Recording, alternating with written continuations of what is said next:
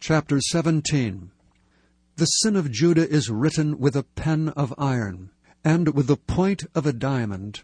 It is graven upon the table of their heart, and upon the horns of your altars, whilst their children remember their altars, and their groves by the green trees upon the high hills.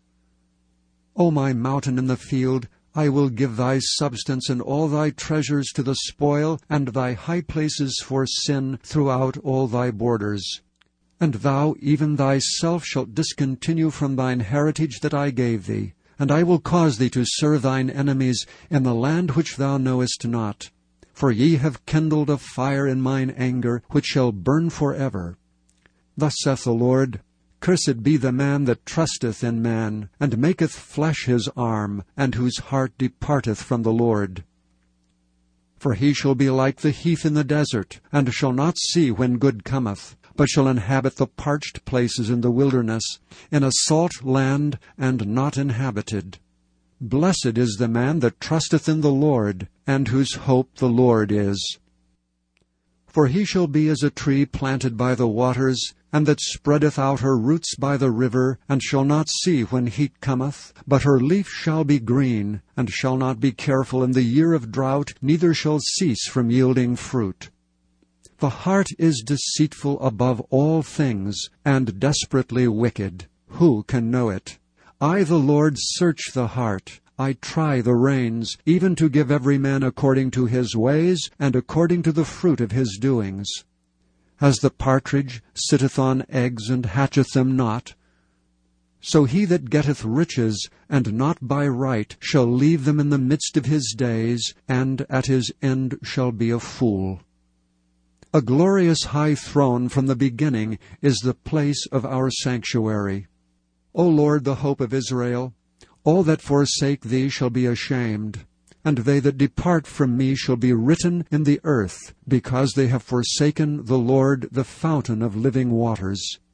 Heal me, O Lord, and I shall be healed. Save me, and I shall be saved, for thou art my praise. Behold, they say unto me, Where is the word of the Lord? Let it come now. As for me, I have not hastened from being a pastor to follow thee, neither have I desired the woeful day. Thou knowest, that which came out of my lips was right before thee. Be not a terror unto me, thou art my hope in the day of evil. Let them be confounded that persecute me. Let not me be confounded, let them be dismayed, but let not me be dismayed. Bring upon them the day of evil, and destroy them with double destruction. Thus saith the Lord unto me, Go and stand in the gate of the children of the people, whereby the kings of Judah come in, and by the which they go out in all the gates of Jerusalem, and say unto them, Hear ye the word of the Lord, ye kings of Judah, and all the inhabitants of Jerusalem, that enter in by these gates. Thus saith the Lord, Take heed to yourselves, and bear no burden on the Sabbath day, nor bring it in by the gates of Jerusalem. Neither carry forth a burden out of your house on the Sabbath day. Neither do ye any work, but hallow ye the Sabbath day, as I commanded your fathers. But they obeyed not, neither inclined their ear, but made their necks stiff, that they might not hear nor receive instruction. And it shall come to pass, if ye diligently hearken unto me, saith the Lord, to bring in no burden through the gates of this city on the Sabbath day, but hallow the Sabbath day, to do no work therein, then shall there enter into the gates of this city kings and princes, sitting upon the throne of David, riding in chariots and on horses, they and their princes, the men of Judah, and the inhabitants of Jerusalem, and this city shall remain forever.